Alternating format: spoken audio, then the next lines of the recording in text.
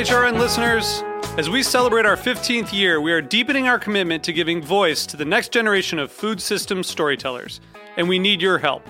Our internship and fellowship programs help activate new possibilities for underrepresented and underestimated young people through experiential journalism, audio engineering, and production training.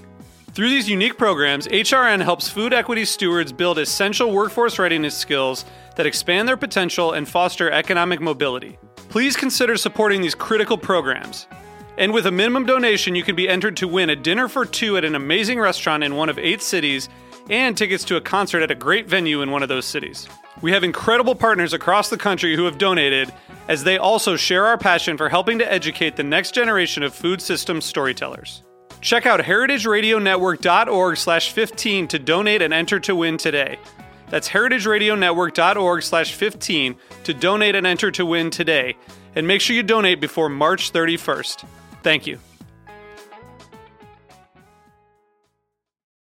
This episode is brought to you by PASA Sustainable Agriculture. Register to attend PASA's 31st Annual Conference by January 28th at pasafarming.org/conference.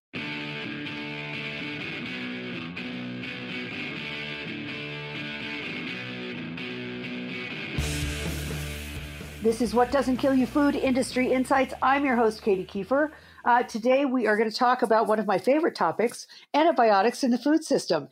Now, many of you who have been listening to me over the years, and by the way, we're coming up on my 12th year of doing this show. It has had many different names, but 12 years of doing this show. So back in 2012, that's 10 years ago, I interviewed Dr. James Johnson at the University of Minnesota about antibiotic use in livestock and what that meant. And today, we are going to talk with somebody who has been following the evolution of antibiotic-resistant pathogens for, I don't know. Let's see. When did you write Superbug? It looks like 2007. Is that right? Anyway, my guest today is Maren McKenna. Maren has been on the show quite a few times, actually, but not recently. She is a journalist and an author specializing in public health, global health, and food policy. She is a senior fellow at the Center for the Study of Human Health at Emory University, where she teaches health and science writing and storytelling and media literacy. Her most recent book is Big Chicken, The Incredible Story of How Antibiotics Created Modern Agriculture and Changed the Way the World Eats, which was published in 2017. She wrote Superbug in 2010, and that was all about the rise of methicillin-resistant Staph aureus, also known as MRSA. And then her other previous book is Beating Back the Devil, On the Front Lines with the Disease Detectives of the Epidemic Intelligence Service, which came out in 2004. She is a senior writer at Wired, but writes for virtually every publication you can think of. So, Maren, thank you so much for your time today. I really appreciate you coming on the show again. It's great to hear your voice. It's been a while. Thanks for having me back. Oh, it's a pleasure. I mean, I haven't seen anybody obviously nobody has seen anyone in at least 2 years. We're in year 3 of our pandemic. Hard to believe, but I haven't been to conferences or anything where I would have run into you in even longer than that. So it is really nice to have you back on the show. So last month, to talk about livestock and antibiotic use, you wrote a piece for Mother Jones, well, actually for Wired, which got picked up by Mother Jones, that pointed out that, not much has changed since 2012 when I interviewed James Johnson at the University of Minnesota. So let's start by having you remind people, how are antibiotics used in animal agriculture? Like, why are they used, for example? What are they used for? This is a quirky and weird and actually scary and threatening aspect of animal agriculture, of the raising of meat animals, that a lot of people have never heard of. And when they do hear about it for the first time, they're kind of shocked. So let me shock them. Yeah, good. All over the world, including here in the US, for almost as long as we have had antibiotics, we have been giving tiny doses of antibiotics to meat animals on most of the days of their lives as they grow. And we do this for 2 reasons. The first, and the where all this comes from, is that back at the beginning of the antibiotic era in 1948, a bright boy scientist named Thomas Jukes discovered that if you give very small doses of antibiotics to animals, he was actually working on chickens, you can accelerate the rate at which they put on muscle mass. Now, if you are raising animals to be slaughtered and turned into meat, this is a fantastic finding because it means either that you can raise animals in a shorter period of time, or you can save money by feeding them less and pump them out in the same amount of time. Wow. Jukes called that effect growth promotion, and it became a routine part of farming starting from the 1950s and spread all over the world from here in the United States where it was first identified. Not very long after that, agriculture noticed that if you upped those doses just a little bit, so still what we would call a subtherapeutic dose, that is, not a dose of antibiotics that would cure an infection, you can not only improve the growth rate of meat animals, but you also can protect them preventatively from any diseases that happen to be lurking in a farm or feedlot environment. Now, it's important to say right away, this is not how we use antibiotics in human beings. It's not what antibiotics are for. Antibiotics exist, were made to cure infections, not to prevent infections. And the father of antibiotics, Sir Alexander Fleming, who invented penicillin, warned right at the beginning of the antibiotic era that if we overused antibiotics or we used them in inappropriate doses, what would result would be antibiotic resistance, which is disease bacteria's developing the ability to protect themselves against the action of antibiotics. And he was right. And that's the reason why we care about antibiotic use in agriculture, is that it's an inappropriate use. It wamps up resistance in disease bacteria and bacteria in the environment. And as a result, it is a threat to human health. Right, right. So just to give people an idea, you quoted some pretty scary numbers in your piece for Wired. How many pounds of antibiotics are being used in animal agriculture in the United States versus what we use for the human population? So it happens that there's brand new numbers out of the federal government. And that was the reason for my piece at Wired. There's a survey and report that the Food and Drug Administration does every year. It has a long, wonky name, but it's generally referred to as the ADUFA report because ADUFA is the acronym for the legislation that created this report back in 2008.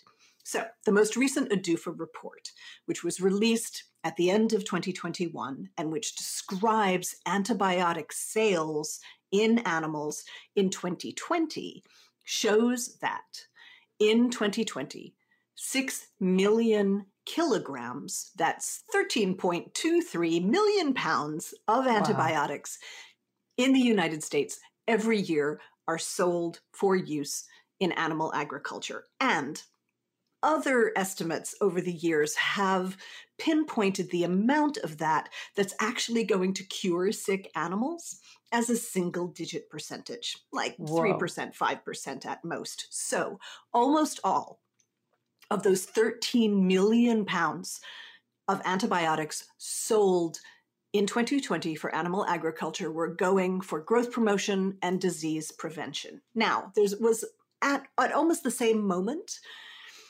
two nonprofits, the Natural Resources Defense Council and the Center for Disease Dynamics, Economics, and Policy, released an analysis of the previous couple of years of the ADUFA numbers. At the time they released it in late November, they didn't have the 2020 numbers yet. But looking at the 2019 numbers and comparing them to sales of antibiotics for use in humans in the United States, they came up with pretty much 2 to 1. In other words, of all the antibiotics being sold, almost 66% are being sold for animal uses, which is overwhelmingly an inappropriate use. Wow. That is just breathtaking numbers. So let's pivot to the Obama years, because certain things changed. I mean, they had been, the meat industry had been basically had no regulations around how they use these these antibiotics, particularly as growth promotants.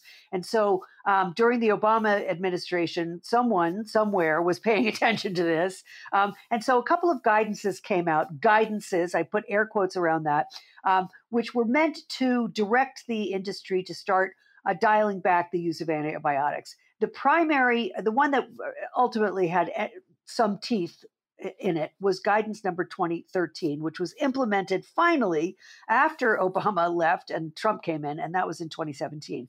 And tell us what that guidance provided for, because that was kind of critical. This was really important. And the reason it was so important is that this broke a stalemate between the federal government and the FDA and agriculture and the meat production industry that had existed for literally 40 years, since 1977, when the then brand new Jimmy Carter administration tried to create reforms and were foiled by congressmen backed by powerful agricultural interests.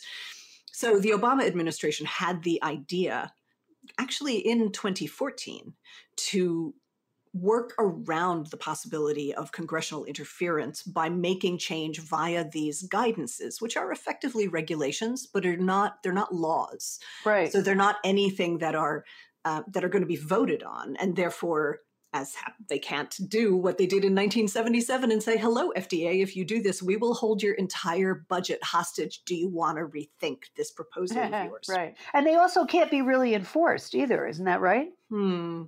So what the Obama administration proposed in 2014 and created in 2017, literally as they were going out the door before the inauguration, is they got the FDA to tell drug manufacturers, whom the FDA polices, that they could no longer label agricultural antibiotics in such a way that the label said the drug could be used for growth promotion.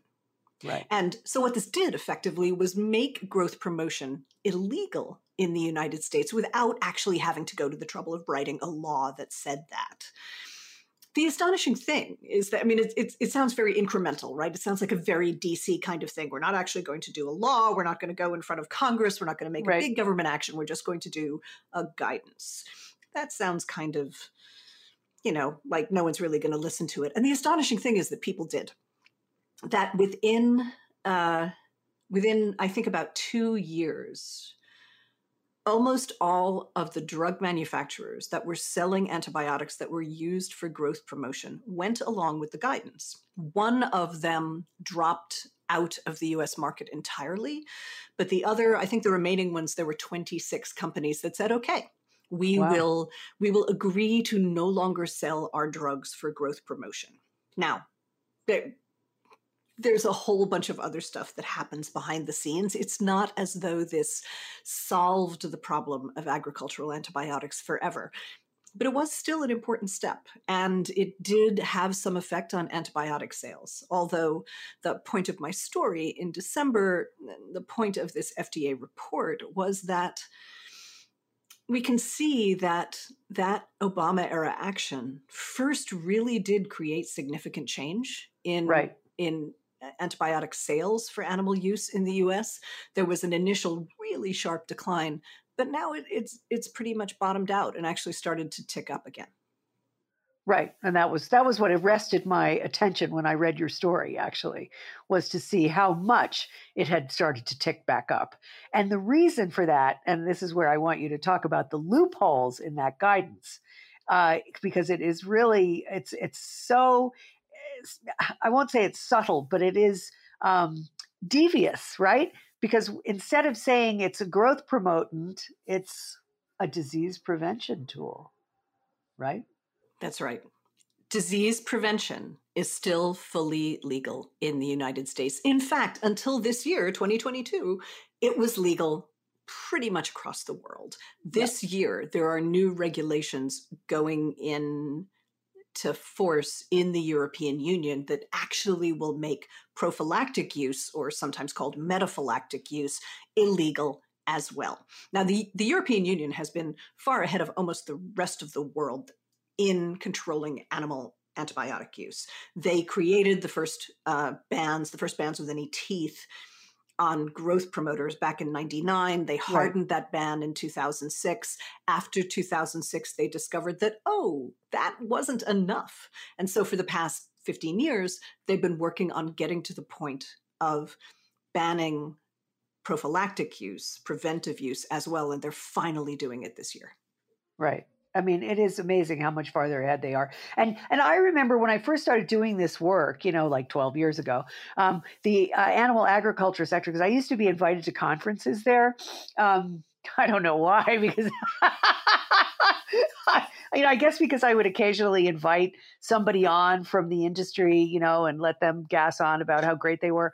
But they were always yammering about the Danish experiment and how it had failed, because Denmark, if I'm not mistaken, was the very first country to ban the prophylactic use of, or at least to try to dial back the prophylactic use of antibiotics in their animal agriculture. And Denmark, for people who don't know, this is one of the top pork producing countries in the world.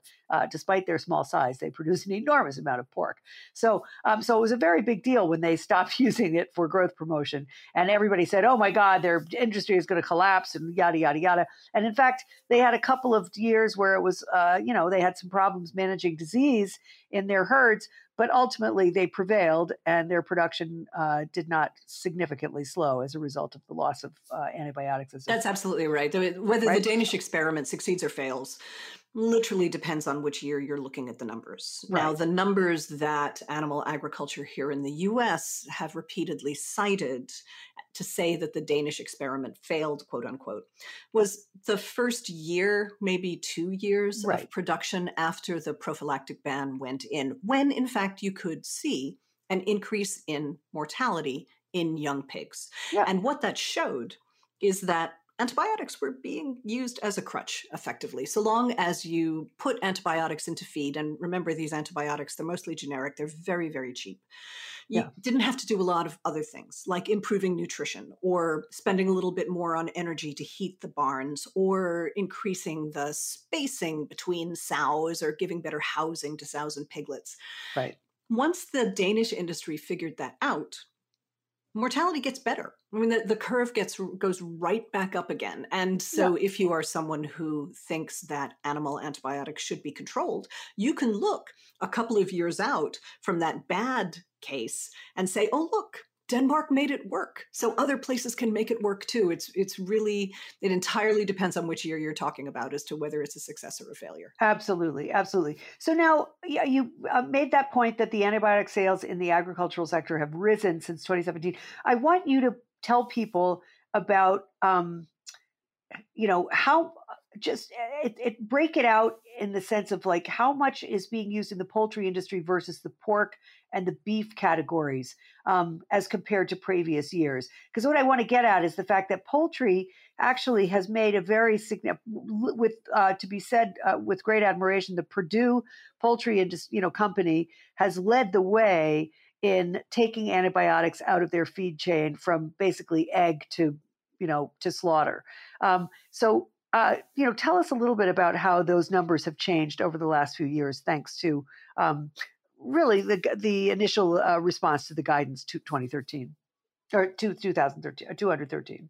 So it's really interesting that, when people 50 years from now write the history of this movement, I guess, or of this paradigm shift in animal agriculture, 2014 is going to be the year where everything kicks off, because that's not only the year that the Obama administration comes out and says, we're going to change all these guidances. It'll take us a few years to actually get them written, but this change is coming down the pike. But in the fall of 2014, Jim Purdue, the head of Purdue Foods, at the time the fourth largest chicken producer in America. Right. So this is a private company, holds its cards pretty close to the vest. He summons a press conference in Washington, D.C. He holds it at the National Press Club building. And at this press conference, he gets up and he says, we're doing a thing. We would like to tell everybody about it. We are taking our production antibiotic free. In fact, we pretty much already have. And this is an earthquake in the U.S. poultry industry. It makes Jim Purdue briefly deeply unpopular because he has created a a standard that now the rest of the industry either has to live up to, has to get in the parade that he has just decided to be the parade marshal of, or try to explain why they're not. Right. And for a couple of years, a couple of other companies do actually try to explain why they're not going to do this. And eventually the entire industry folds and follows Purdue's example. And as a result, now, those numbers that I talked about, those 13 million pounds of antibiotics used in 2020 in animal agriculture in the US, only 2% of that is going into chicken. Right. Something like 1% of broiler chickens in the US, the meat chickens that we eat, are raised with what we would call full spectrum antibiotic use, which is to say, across all stages of their lives for primarily for prevention. Something like more than half of meat chickens in the US are raised what the industry now calls no antibiotics ever. Now, Amazing. this is conformance to Guidance 213, but it's also joining the parade that Jim Purdue declared and put himself in front of. And to me, that's very elegant because chickens were the experimental animals that started us on this back in Thomas Jukes' experiment in 1948. But it also kind of proves the thing that the Danish farmers were proving when they struggled with their pig health and then got their pig herds healthier without antibiotics. What Purdue did, they did this very elegantly, and I give them a lot of credit. They actually did it quite transparently in scientific experiments that they published in the peer-reviewed literature at the time, just that nobody really noticed that in 1999 or something like that, they were publishing papers in World Poultry Science Journal. But they proved experimentally by pairing up chicken houses on different contract farms of theirs and different ecosystems up and down the East Coast that you didn't need the antibiotics anymore. You could raise chickens without them because precision nutrition and precision crossbreeding had gotten them to the point where they really didn't need to use the antibiotics anymore. And to reinforce that, the Purdue company did a bunch of really interesting things in their chicken houses, which is the industry term for the big barns they're raised in. Yeah. They gave the birds more space. They gave them opportunities to exercise so their muscles would be perfused with blood and their immune systems would be strengthened. They gave them effectively natural antiseptics, various kinds of herbs and spices in their feed to improve their gut health. They cut windows in the walls of the barns so they could have natural light. And so they proved in all of these really kind of low-tech initiatives that using antibiotics routinely, as they had done, as the entire industry had done since 1948, really wasn't necessary. Amazing. But that's fantastic, right? Like chicken really changed animal agriculture in the US, but it also kind of shows how hard changing the rest of animal agriculture is going to be, because chickens are pretty uncomplicated animals in a production sense. They get dropped into their houses somewhere between day 1 and day 3 of their lives after they've hatched. And they do not go anywhere until the night that they are picked up to be slaughtered, which is about 42 days later. So they have a short life. Yeah. They stay in the same place. They never go outside. We're not talking here about free range or organic or organic or regenerative chicken. That's an entirely different category. This is just straight production chicken. So there are relatively few negative inputs into their raising. There are relatively few people come in and out of the barns. There's consistent food and water and air circulation and so forth. Pigs and cattle are, in production terms, are much more complicated animals. They are moved, and turkeys too, for that matter. Turkeys on a production turkey farm, turkeys will be moved from around several different houses over the course of their raising. Pigs will be moved from barn to barn as well.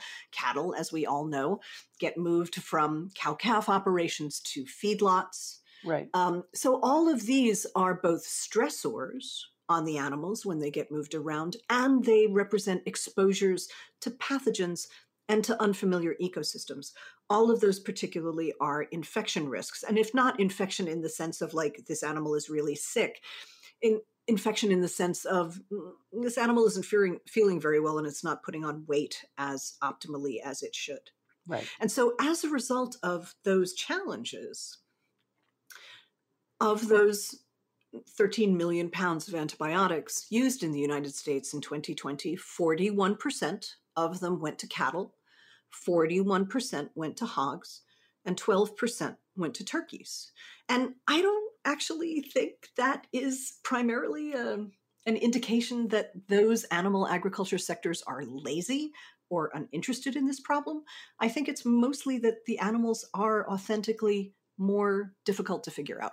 Right. Well, pigs especially, are very sensitive. They can't regulate their own body temperatures. There's a whole raft of husbandry issues that surround pigs that are unique to the pork, the pork genus. But let's take a quick break right now for a sponsor drop, and we'll be right back with Maren McKenna talking more about this, because there's other aspects of the use of antibiotics in the food chain that are very troubling and should be explored. So stay tuned for that.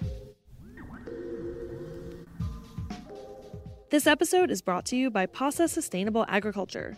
For 30 years, PASA's conference has served as a springboard for transformative food system change. PASA's 2022 conference features more than 30 virtual and 90 in-person sessions on farming and food systems, covering topics that include building community food webs, keeping seeds to preserve cultural traditions, protecting local watersheds, as well as production methods and business skills for food producers of all levels. Keynote speakers include Soulfire Farms' Leah Penniman, author of Farming While Black, Sarah Mock, author of Farm and Other F Words, and Jessica Gordon Nemhard, author of Collective Courage, A History of African American Cooperative Economic Thought and Practice. PASA's virtual pre-conference takes place January 4th through 28th. Register anytime to attend live or get recordings. You can also join PASA in Lancaster, Pennsylvania on February 10th through 12th for its in-person main conference. Comprehensive COVID safety measures will be in place. Learn more and register at pasafarming.org/conference. That's PASA farming.org/conference. Okay, so we know now that antibiotic use is ramping up in those other two, or rather three sectors that you described. But a lot of animal production facilities spray the waste of their animals, whether it's especially hog waste, but cattle waste, and even to a certain extent poultry litter gets sprayed out on fields as low-cost fertilizer, both to fertilize, but also to just kind of get rid of the stuff, because needless to say, especially with pork lagoons, and everybody has heard about pork lagoons because they're routinely breaching and overflowing and polluting local communities near those CAFO facilities. So, but they spray that stuff on the fields as low-cost fertilizer. And you made the point that there is a loop of antimicrobial resistant pathogens that travel from farms, through sewage, through soil, into hospitals, through pets, and then ultimately into people. And I wanted you to expand on that a little bit so people understand just how, this is not just an animal husbandry issue. This is an environmental contaminant that is affecting all of us. Right. So, when we think of the risks of using antibiotics in animals, what we tend to focus on is that the antibiotics that they're given affect what we would now think of as their gut microbiome or their gut flora, and they cause resistance to arise, or they enrich resistance that's already present in gut bacteria, which exit the animals via manure. We'll get to that in a minute, but because they're in the guts, they pose a risk to contaminating meat when the animals are slaughtered and disassembled and turned into the things that people buy in styrofoam trays in a grocery store. So that leads to really significant outbreaks of drug-resistant foodborne illness, E. coli, Salmonella, Campylobacter, and so forth, because all of those organisms are routine occupants of the gut microbiome. They're hanging out in the animal's intestines. And it's only when they get outside the intestines at slaughter that they pose a risk by traveling via meat. Right. But right from the start of the scientific work that started to define what the true risk of animal agriculture's using antibiotics was, it was recognized that there was going to be an environmental component to this as well, because, as I just mentioned, those bacteria leave the farm in the guts of animals when they're living, but they also have left the animals already through their manure, which lands in the farm environment and in lagoons or in dry piles of litter and so forth.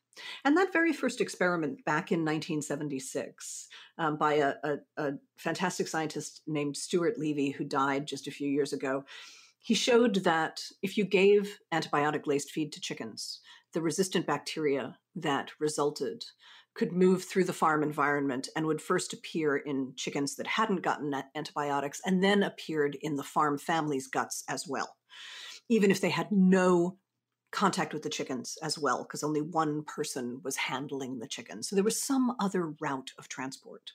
And what subsequently became clear is that you don't need to enrich resistance in a particular salmonella and then have that salmonella be in the guts of an animal and have that salmonella be on the meat that the animal becomes.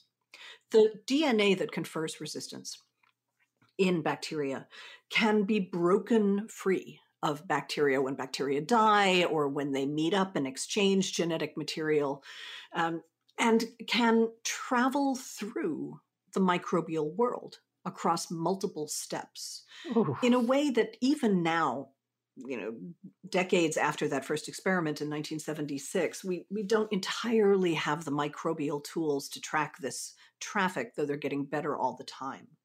So we end up with resistance that was essentially birthed on a farm, moving through the environment, moving toward people, moving into different bacteria, because bacteria can gather up bits of genetic material like putting cards together in a hand of poker.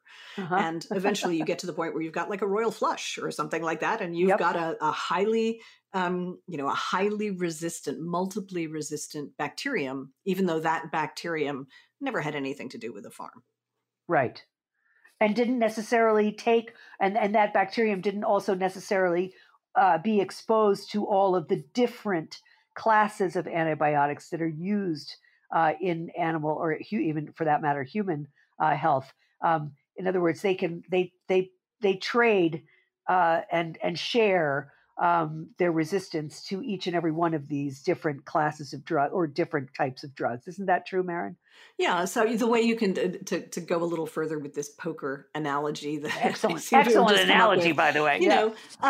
If you think of an antibiotic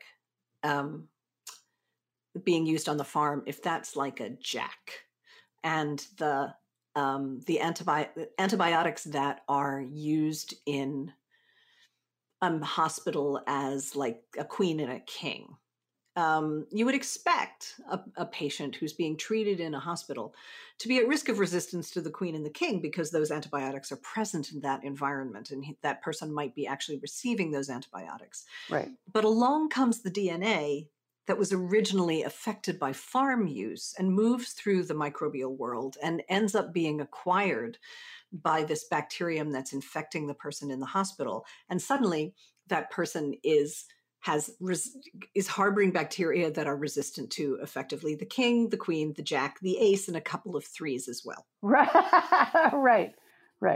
Perfect analogy. Yeah. No, it's breathtaking. I mean, just to go to the sort of personal, not the personal, but I think everybody has heard or has known of someone who, for example, is plagued with an antibiotic-resistant urinary tract infection. That you don't see a lot in the newspapers about that, but for a while there was a lot of talk about that. And that is one example, one very obvious public health example of this very phenomenon that we're talking about. Am I right? Yeah, absolutely.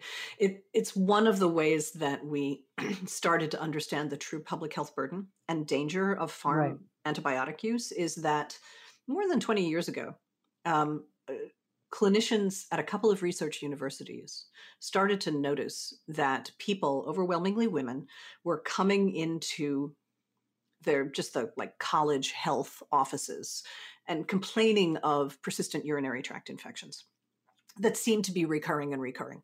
And it took a while to figure out that they were not in fact recurring. In other words, they were not getting reinfected, but rather that they'd had one infection all along that was not responding to the antibiotics they were getting from the college health clinic because the infections were resistant. Now, as you say, people mostly dismiss urinary tract infections, particularly because they're a female problem overwhelmingly, because anatomically a woman's urinary tract is more at risk of being contaminated by the GI tract as compared to men who people who have penises literally have like longer distances between those two orifices. Yeah. So UTIs are mostly not taken that seriously. Right. But the thing about an untreated UTI, which is what a badly treated resistant UTI is, effectively an untreated UTI because you give antibiotics and the antibiotics don't work and the organism keeps multiplying in the person's system. Right. Is that an untreated UTI can climb back up the urinary tract, can become a kidney infection. Yep. Kidneys are the thing that sieve junk out of the bloodstream. Bacteria can move in the other direction, get into the bloodstream. Then you have a literal bloodstream infection, and then you end up with sepsis and septic shock. And the last time someone did the math on that, it was something like 40,000 cases a year. Wow. Yeah. Absolutely stunning. And never mind the damage that you do to your microbiome, which we've learned a lot about in the last 10 years, from the persistent use of antibiotics, period. I mean, there's all the only reason this really stuck in my mind is because my mother suffered from this at the end of her life. And it was truly something that very nearly killed her in one particular instance. But it was something she had to deal with for about 2.5 years before she finally died, of other causes. But I want to move on because we don't have too much more time. But there was another thing that struck me in your article, and I have read some about this as well over the last few years. But there are funguses, which are beginning to develop that are also resistant to fungicides. And I wanted you to talk a little bit about what are they and what are the implications of that. In terms, because we don't have a lot of fungicides in our medical arsenal, do we? We have very few. We have something like 3 classes of antifungal drugs. Maybe there's a 4th class at this point. And there are complicated reasons having to do both with clinical medicine and with the economics of the pharmaceutical development as to why that is the case. But for the most part, fungal infections haven't been considered as important a public health threat, even though they definitely exist, because they tend to affect fewer people. That, though, is changing. The reason it's changing is because you are most at risk of a fungal infection if you have in some way a diminished immune system. We didn't used to have that many people with diminished immune systems in the world because they tended to die. But since the middle of the 20th century, medicine has gotten really, really good at keeping people with diminished immune systems alive. That's anyone who's had cancer chemotherapy, anyone who is infected with HIV. We also have developed more and more therapies that deliberately suppress the immune system in order to control autoimmune diseases. So anyone who's had an organ transplant and has to take immunosuppressive drugs, anyone with rheumatoid arthritis, anyone with any other number of immune-related diseases is in a state of either artificially created or naturally occurring immune suppression or immune deficiency. And all of those people are at risk of fungal infections, and fungal infections have been rising around the world. Now, it turns out that there are several sets of fungal infections that are getting more resistant and are getting more virulent. And in one case, it's very clear that it's to do with the overuse of a fungicide in actually flower agriculture. Oh, really? That the use of fungicides on things that grow from bulbs, tulips, but also onions, lots of other cut flowers, which are grown in the Netherlands, in Colombia, in China, are there are bacteria that are present not on the flowers themselves, but in compost and field waste that also cause human infections, and their resistance is getting whomped up by overuse of these fungicides. But the trickier part is that there's now an emerging class of highly, highly resistant fungal infections that are basically a yeast, a candida. Right. This particular yeast is called Candida auris. Auris is the Latin word for ear, and it was first identified in a child's ear in Japan about 13 years ago. This yeast no longer behaves like a yeast. It behaves like a virulent bacterium. No one can figure out yet exactly why. Its full evolution has not been completely elucidated. But the people who deal with these infections have this persistent sense that the way in which we are drenching the world in antibiotics and fungicides must be having some effect on this particular organism because it has appeared in multiple places at once. It didn't appear in one continent and then spread to another continent. It appeared on 4 continents at the same time. Wow. Fascinating. Fascinating. Listen, we have only a couple minutes, and I know that one of the things that really struck me in your article, and we'll close after this, is that antibiotic resistance has played a role in COVID. And I wanted to just touch briefly on that, and then we'll wrap it up. But that seems so important. There are so many unintended consequences of these years of the pandemic, and I don't think this even has been fully elucidated yet. And that's partly just because everyone's so busy and so exhausted. But right at the start of the pandemic, when we didn't really understand, when we were still in the first wave or the second wave, it wasn't, the PPE was in short supply, personal protective equipment in hospitals. It wasn't clear how best to treat patients. Early COVID patients going into ICUs received boatloads of antibiotics, in some cases because the people treating them weren't sure what else they might be infected with. In other cases, essentially preventively, because an ICU is a place where you pick up a lot of infections while you're being treated for another infection, because you can't move, you're pierced by tubes, other people are coming and going, you can't get away from them, and so forth. So there was a lot of antibiotic use early on. So it's very clear, just looking at that early data, that there has been an uptick in antibiotic-resistant pathogens, particularly occurring in hospitals, as a result of antibiotic use trailing along behind the COVID pandemic. This is particularly tragic because hospital-acquired infections, which are often resistant, though not necessarily, that's not necessarily what defines them, have been a topic of huge public policy pressure over about the past decade. And so there was a lot of success in forcing down rates of hospital-acquired infections. And now we've lost essentially 5 years of that progress. We're back to where we were 5 years ago because of the combination of the pressure on hospitals, the pressure on healthcare workers, the overuse of antibiotics, the lack of PPE. It's just created this perfect storm where this public health problem that we took our eye off because we had to deal with COVID is rising up again. Incredible. Well, I'm sure you'll be writing about that in the future. So now is your moment to promote yourself shamelessly. Where can people learn more about you and your work? Go ahead and say whatever you've got. Thanks so much. Yeah, so as you said, I am a senior writer at Wired magazine, and I have my own author page there where people can find me. Probably just if you Google Wired and Marin McKenna is the easiest way to find me. All of my stories, including the ones we've been talking about, are listed there. All of my books are at my own site, marinmckenna.com. That's Big Chicken, which is known as Plucked outside the United States, and Superbug, and Beating Back the Devil. Yeah. That's it. Those are the main places to find me. And thank you so much for the opportunity Marin, to chat. Thank you. I mean, this was illuminating, I hope, for everybody, but even for me, even with all the reading I've done over the years about this, I really appreciate your time, your expertise. And, as they say, keep up the good work.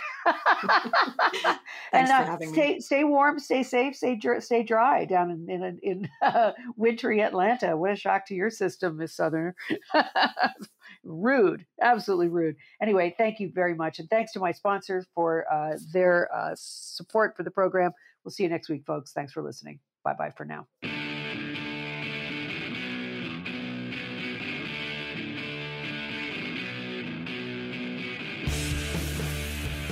What Doesn't Kill You is powered by Simplecast. Thanks for listening to Heritage Radio Network, food radio supported by you. For our freshest content, subscribe to our newsletter. Enter your email at the bottom of our website, heritageradionetwork.org. Connect with us on Instagram and Twitter at heritage_radio. You can also find us at facebook.com/Heritage Radio Network. Heritage Radio Network is a nonprofit organization driving conversations to make the world a better, fairer, more delicious place. And we couldn't do it without support from listeners like you. Want to be a part of the food world's most innovative community? Subscribe to the shows you like, tell your friends, and please join the HRN family by becoming a member. Just click on the beating heart at the top right of our homepage. Thanks for listening.